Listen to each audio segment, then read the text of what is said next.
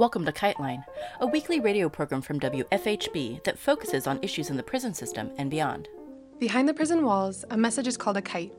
Whispered words, a note passed hand to hand, a request submitted to the guards for medical care. Illicit or not, sending a kite means trusting that other people will bear it farther along until it reaches its destination. Here on KiteLine, we hope to share these words across the prison walls. Before starting with this week's theme, we wanted to share some prison-related news and announcements. Immigrants imprisoned at detention centers in Tacoma, Miami, El Paso, Alabama, Phoenix, San Diego, and San Francisco are on hunger strike. The strikers are demanding an end to racist abuse by guards, as well as an improvement of poor conditions and long imprisonment. 30 prisoners are on strike in El Paso, some for more than a month, and a judge just granted permission for guards to force-feed 6 of them. They are being force-fed through nasal tubes, leading to bleeding and vomiting. Force-feeding is widely considered torture under international law.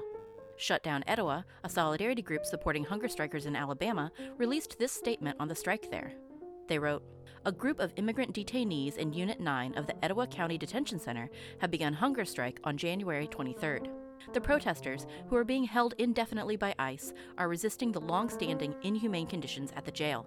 For years, people in ICE detention at ECDC have reported the foul and inhuman conditions in this facility, such as rotten food and lack of access to outdoor time. Recently, former Etowah County Sheriff Todd and Trinken came under scrutiny for profiting from the neglect. The need for the Etowah County Detention Center to meet the basic needs of people under their custody has been a persistent battle that resulted in the former sheriff losing his election. Unit 9 was the unit where I was housed. My heart goes out to them," said RM, who was formerly detained at ECDC. "The hard part is that you get exhausted after those hunger strikes. You just hope that somehow authorities and people are going to finally listen and understand that these are not animals in those living quarters, they're people. But what comes after is silence and the crackdown on inmates." If you want to support the strikers, you may call 256-546-2825. Shutdown Etowah offers this sample script. "I am calling in support of the demands released by protesters inside Etowah County Detention Center and to demand that Sheriff Horton accept their demands in writing and implement these changes immediately." We recently reported that hundreds of prisoners at the Corcoran prison had gone on hunger strike in response to massive use of solitary confinement and other abuses at the facility. We're pleased to share the following update from the Incarcerated Workers Organizing Committee. A victory. On Monday, January 28th, day 20 of the hunger strike in Corcoran 3C, the warden came to the negotiating table. As a result, 2 of the demands have been met and the hunger strike has been suspended. Last night, 245 prisoners had their first meal in 20 days. Strikers are now getting packages, full canteen privileges, and are negotiating a yard schedule. Negotiations to end the lockdown and restore visitation are yet to come.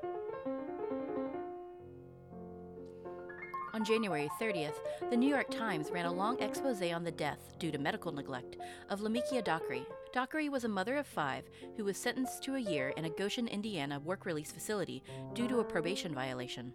Guards ignored her symptoms, including vomiting and screams of pain, as well as her formal requests for medical care, over 6 days last October. She was suffering from a perforated ulcer, but her family believes that she was neglected due to racism. Her aunt, Bertina Slaughter, said, "She was a black woman, and they say she was on drugs, so they looked down on her. They didn't think that she was worth nothing, but she was worth a lot to us."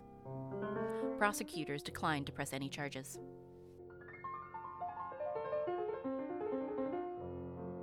This week, we continue hearing from Chantal, who tells us about her time detained in France in December. Arrested in Paris during the Yellow Vest clashes, Chantal describes the immigration retention facility that she was held in. She tells us of the camaraderie people found together while inside, and the absurdity of the situation many of them were in. She used her skills in translation to fight for medical care for a fellow detainee who was unable to speak French. Due to this language barrier, this detainee had faced terrifying neglect similar to that of Lamikia Dockery in Goshen, Indiana. Chantal also paints a picture of the daily life of the Immigration Retention Center, aptly describing the small pleasures prisoners develop during their time inside. Here she is. So there's laundry, soap, toilet paper, there's the social work office, there's the equivalent to, it's called Le Greffe, it's like a commissary, which is actually just kind of a guy who will, you give him money and he'll go on the outside and buy you things like a SIM card or tobacco and In this facility, you are able to have a cell phone as long as it doesn't have a camera. So you can have like a very low level phone for calling people, which is really essential because otherwise it is very difficult to get access to a phone to call your lawyer. There are these strange phones in the yard that people can call you on. Like, and I found later on my ID card that there was in fact like a number, and I would sort of just like wait in my bed and try to listen for when one of the phones to ring. If it was the phone that I had given the number out for, I would like run to it and like stand out in the freezing cold with like a blanket and talk. And then there's the infirmary, which is also difficult to get in line in time in order to see some kind of to get some healthcare. But basically I really would spend my day just loitering around in these different lines, waiting to talk to any of these services. You know, I would try to go to the nurse every day to get my face washed, you know, to get some Vaseline, to get these little, like, I had a sore throat, and I was like, they were like kind of like for like a sore throat, but everyone knows they don't really work, and they're actually just kind of like a mint. So I kind of like go every day to get like my little mints, you know, because it's like one of the pleasures.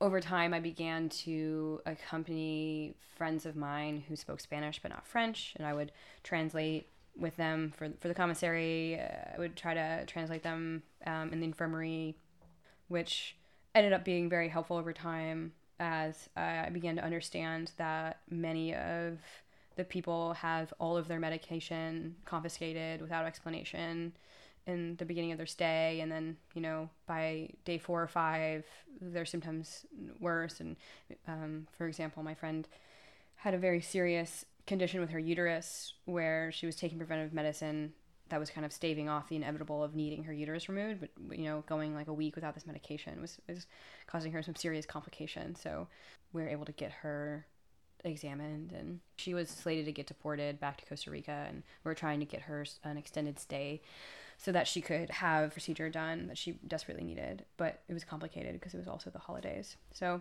this is really kind of like the best sort of parts of my day, where we're mostly standing outside with a lot of the different friends I had made from the men's side, truly just sort of discussing our lives, maybe even what we had hoped to do when we left, or like what our trajectory was afterwards, which was rare. But if we could ever get past this sort of initial conversation of just how wild this whole entire situation was, like just how really truly nothing makes sense in this world, that laws are not real, that these documents, you know, like many of us had different like friends and experiences where, you know, someone who we thought like seemed like really had everything sort of legitimate and necessary would be deported, whereas another friend of ours who had falsified documents was set free and on their way. And then in combination with my situation, and I mean really just like all of our situations, most of the time our conversations would lead to sort of like the world is insane, everything, like nothing makes sense, and every day is a new challenge, and that's just what life is, and life is suffering. And there was like mostly like some kind of like resolve around this, coupled with like different clashes in certain like heated moments where the police became disrespectful or resentful of us experiencing any kind of joy or contact with each other. But yeah, it was nice because we could I eventually did get a phone. My friends were able, my friends in France were able to come visit me and gave me a SIM card, and another girl in prison gave me a phone that I was using.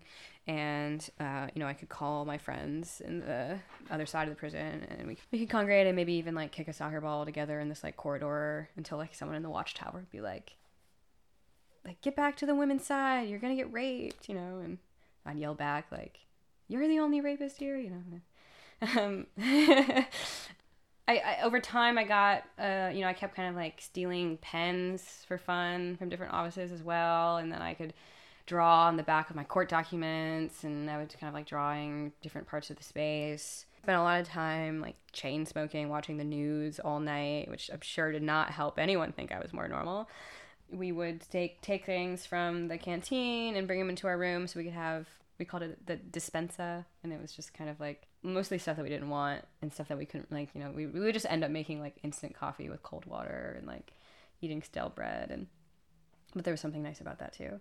yeah, and then, yeah, sometimes I would, like, get on the phone with some of my friends' lawyers and help them also translate Spanish to French and try to get to the bottom of some of these, like, mysterious situations that we were all in. And eventually my friends had distributed my phone number to a lot of my friends in the United States, and I was getting many phone calls from many different people, and I had some of the most interesting and compelling conversations with my friends that I'd had in a long time, in fact. Sometimes I would, like, try to exercise if I ever had my room alone, like if my roommate had gone to court, and a few times in the yard if it was ever not freezing. A lot of my friends had never been in cold weather before, so it was, like, particularly painful for them.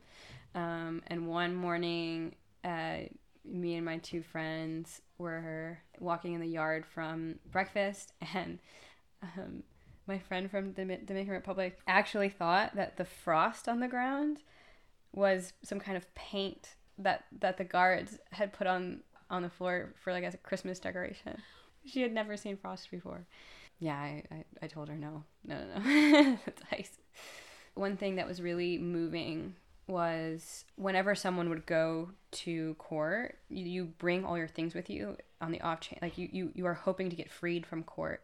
So we sometimes we say goodbye, we say good luck, and we say, like, I hope I never see you again, like it was like everyone was very, very supportive of people being freed. And I think there was, like, of course, like, a deep solidarity and love in that, but simultaneously there was, like, I think every time someone got freed, it made us all more hopeful that that would also happen to us.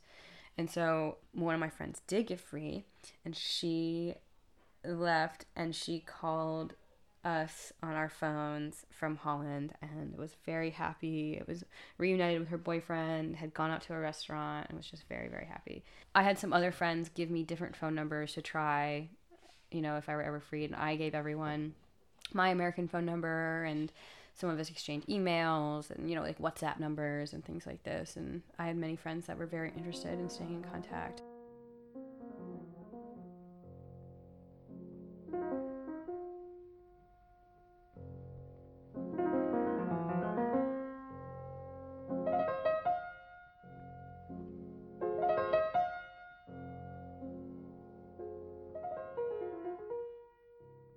So you have sort of two chances in front of these judges, and so I go back for my second chance on Wednesday, so following the first Monday, and this time I go to Paris. So I was transferred in this van, which is really much more like a horse trailer, in that each inmate is in their own separate metal box. So we're all in these individual metal boxes that are too small to stand up in, very, very small, and they lock you in them. And it seems inevitable to me that every time they load people in there, that someone is going to have a panic attack or some kind of just utter shock that this is happening. It's, like, very perverse medieval experience. And in this case, it was very, very cold, like a coldness that hurts, like, through your clothing against the metal. And there was one person that was getting loaded in with us, in particular, that was very upset, and he was sort of exclaiming that he was sick, and he's like, I'm sick, you can't transfer me in this, and the police response to this was, it's your choice. Your court case will happen with or without you. You can come, don't come, if this is all your choice. It kind of goes back and forth, and eventually he does get in, and we go, and the entire ride, there's sort of the same guy who was really freaking out at the beginning, was sort of, like, having these sort of back and forth with the cops, and the cops were actually saying things like, oh, it's so beautiful outside, the sun is shining, it's so warm up here, we have the heat on, like, let's go to the Eiffel Tower today, like, let's see the sights, like, we're going to Paris, it's great. And I make it like maybe like an hour. It's like an hour and a half, 2-hour ride, and I make it like an hour or two because I'm, like, singing, like, 4 songs that I can remember, like, over and over again to myself, and I make it that far. And then there was something in the the way the police were speaking,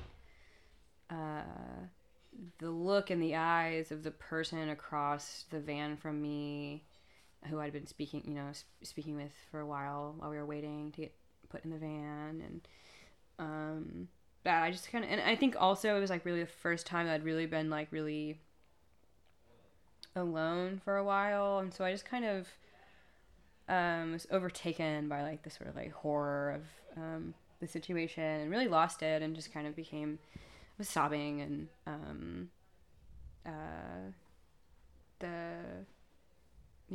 my new friend who had been kind of freaking out started like trying to comfort me, and he was just like, American, like, are you okay?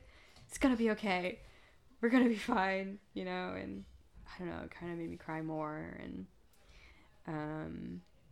I was kind of overtaken by like a deep sadness, and I was very, very mad. I think honestly, the sort of bottled up emotion was really from like there is no emotional release in like when you're incarcerated, and particularly in this center, because there isn't like physical activity.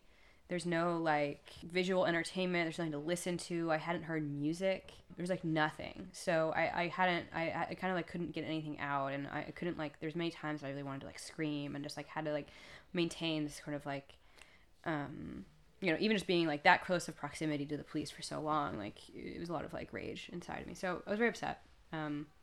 But I didn't want to, be hysterical in front. I didn't want to see the police see me cry. But so they unlocked us, and we arrived at the courthouse, and we started to get out and kind of like run out of the van. And I'm trying to keep it cool, and then one of the cops that was receiving us was kind of like, "Oh, she's not happy. Like, what's wrong with her? Like, why is she so upset?"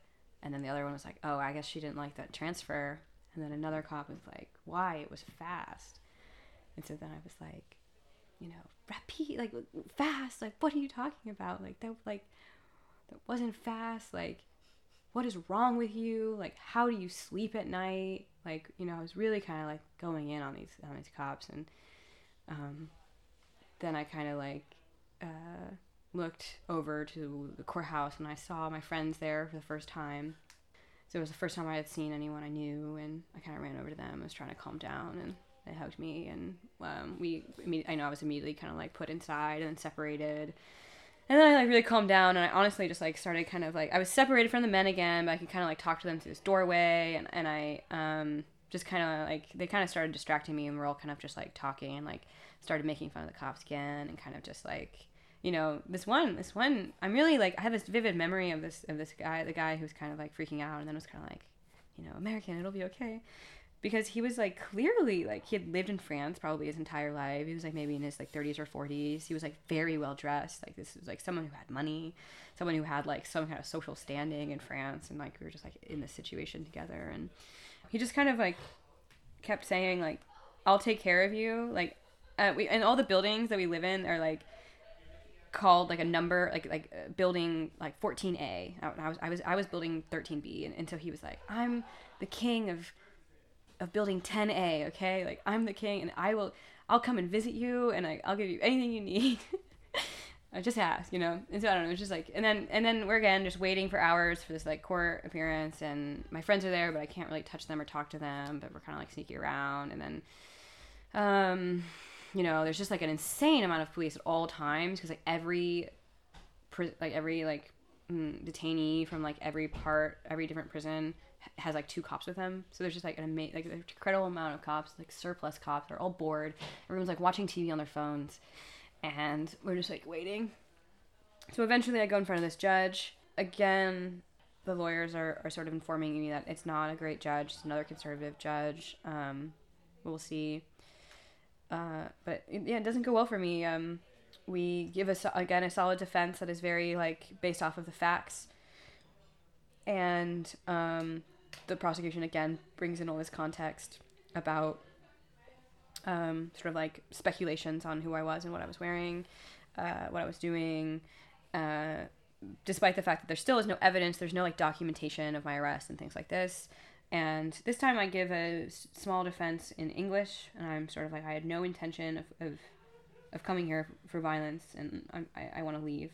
I want to go to the United States, and my friends had bought me another plane ticket, and I would like to get on it. But this judge, after we waited for a long time again, just kind of like maintained this ruling and included in her decision that she was aware of this being outside of the law and this being not a typical form of punishment, but it is in fact a punishment that I must serve. So at this point, that's Wednesday, and so by all intents and purposes, we had lost, and it was expected that I would stay in for the entire 28 days, and then I would be deported, and I would have the ban, and so we're all kind of like, everyone's pretty surprised and shocked, and it's kind of like, I don't know, the energy kind of is a little bit depleted, and I go back and I sort of accept this, and honestly, I was really sad with not much direction. For a day or two, I was kind of just slowly kind of like crying, like much less engaged with my friends, and I was hanging out and listening and wanting to be around them, but I kind of like was a little bit exhausted from explaining this case, but I don't know, it was interesting. I think I brought a lot of dark energy to the detention center, where especially, for example, the two young police officers that brought me to Paris for that second case that I yelled at when I was let out of the van, they never really looked at me the same. And whenever we were like sharing space or in eyesight of each other, like we would sort of, I was just like, we would just stare at each other and kind of like, I would never claim to like have changed the consciousness of a police officer or make anyone doubt this like position of power they're in or the choices they had made, but I did like repeatedly experience like a palpable and like very tangible sort of like dark horror of like my existence, and I sort of like felt that reflected like all around me by like the horror of like the existence of this place. And I don't know, I think I was like somehow motivated to at least at the very least sort of like try to constantly be confronting that.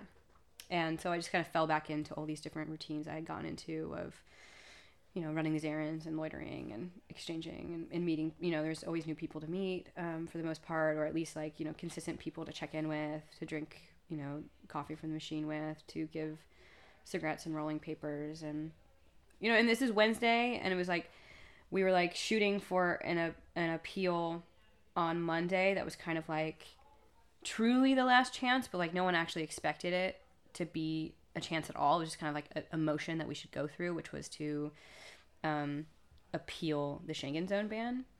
But so I had Wednesday to Monday with like no, I had a couple visits from my friends, which were really nice, but other than that, there was like nothing.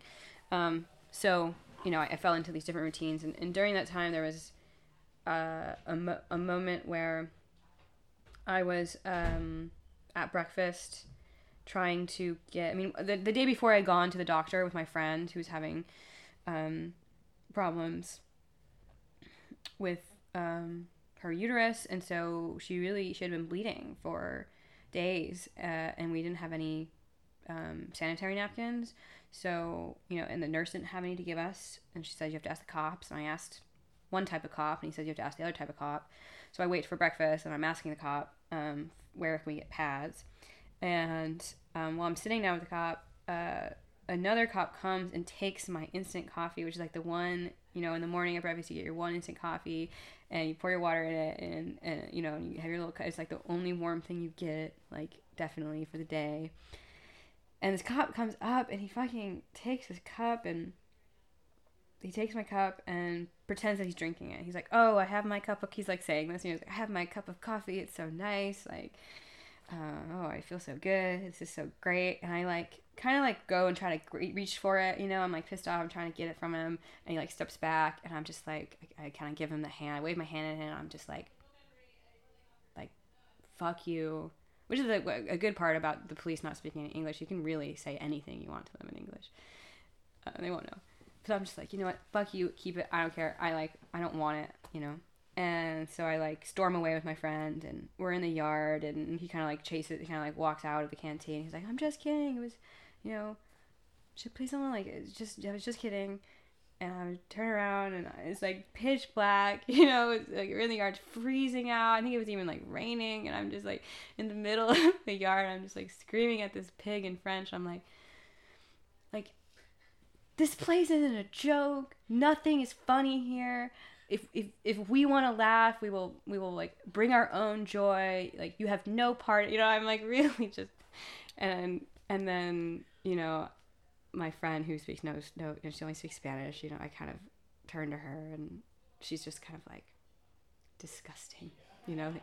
They have, you know, no limits. They're disgusting, and I'm just like, yeah, well, we have to wait until the afternoon to get your pads. It's kind of what I have to say. And then later on, when I finally did, when it was finally the right time to go to the right place to get the pads, I kind of like gave this cop a hard enough time to where he actually gave us a whole pack. So, we got the pads. And then another vivid memory is, well, one thing is that my friends brought me many books, so I like was reading like Hélène Cixous, Laugh of the Medusa, and I was reading, my friend brought me he brought me The Innocents Abroad, and there's a T.H. Lawrence book brought, and some like this Japanese art book, and some Artaud, some Céline. So I was reading a lot. And then one morning, it was Sunday. So, you know, already there's not much to do. Saturday and Sunday, there's actually nothing to do. All the offices are shut down. You can't get your commissary. You can't do your laundry. There's really nothing to do. And so you can imagine how things kind of start to mount. And Sunday morning began, it was finally like, it was really the first day where it wasn't like painfully cold to be outside. So I was in the yard kind of like doing some sit-ups and running in circles, and the guards start playing Christmas music over the loudspeaker in like 10-second bursts. So literally, it's like foggy, the sun had just risen, everything's kind of like pastel, and over the loudspeakers, Jingle Bell Rock. And I know that the guards can see me because I'm the only person in that side of the prison that is ever in the yard. Definitely the only person that's like always wearing all black. Definitely the only person that's ever like doing push-ups, you know. And so I just like stand up and I start yelling into the fog at the watchtower, you know, and like I kind of see these cops, like these guards, like in the door, kind of like looking and laughing, and like they just keep playing, and then it switches to like Mariah Carey, All I Want for Christmas Is You, and then I'm kind of just like yelling at the cops, kind of like, you're trying to torture us, are you kidding me? So I kind of just like haughtily, like, you know, like really like just like I'm all upset, you know, I was just trying to do my workout. And I go back into my room, I'm all mad. But then I get in there, and my roommate is like, wow, like, you hear that Christmas music? Like, maybe it's a sign from God that we'll all be home before Christmas. We'll finish up with Chantal next week, alongside an interview with Chris, who was recently released from a Gainesville, Florida prison work camp. This has been KiteLine. Anyone can reach us via our P.O. Box, KiteLine Radio, P.O. Box 2422, Bloomington, Indiana, 47402. We also encourage your feedback. You can email us at kiteline@wfhb.org. KiteLine is intended as a means of communication between people across prison walls. WFHB, its contributors, or any affiliates airing this program are not responsible for the opinions shared on the show. Please join us every Friday at 5:30 p.m. for more stories, news, and insights about the impact of prison on our community. Thank you for listening.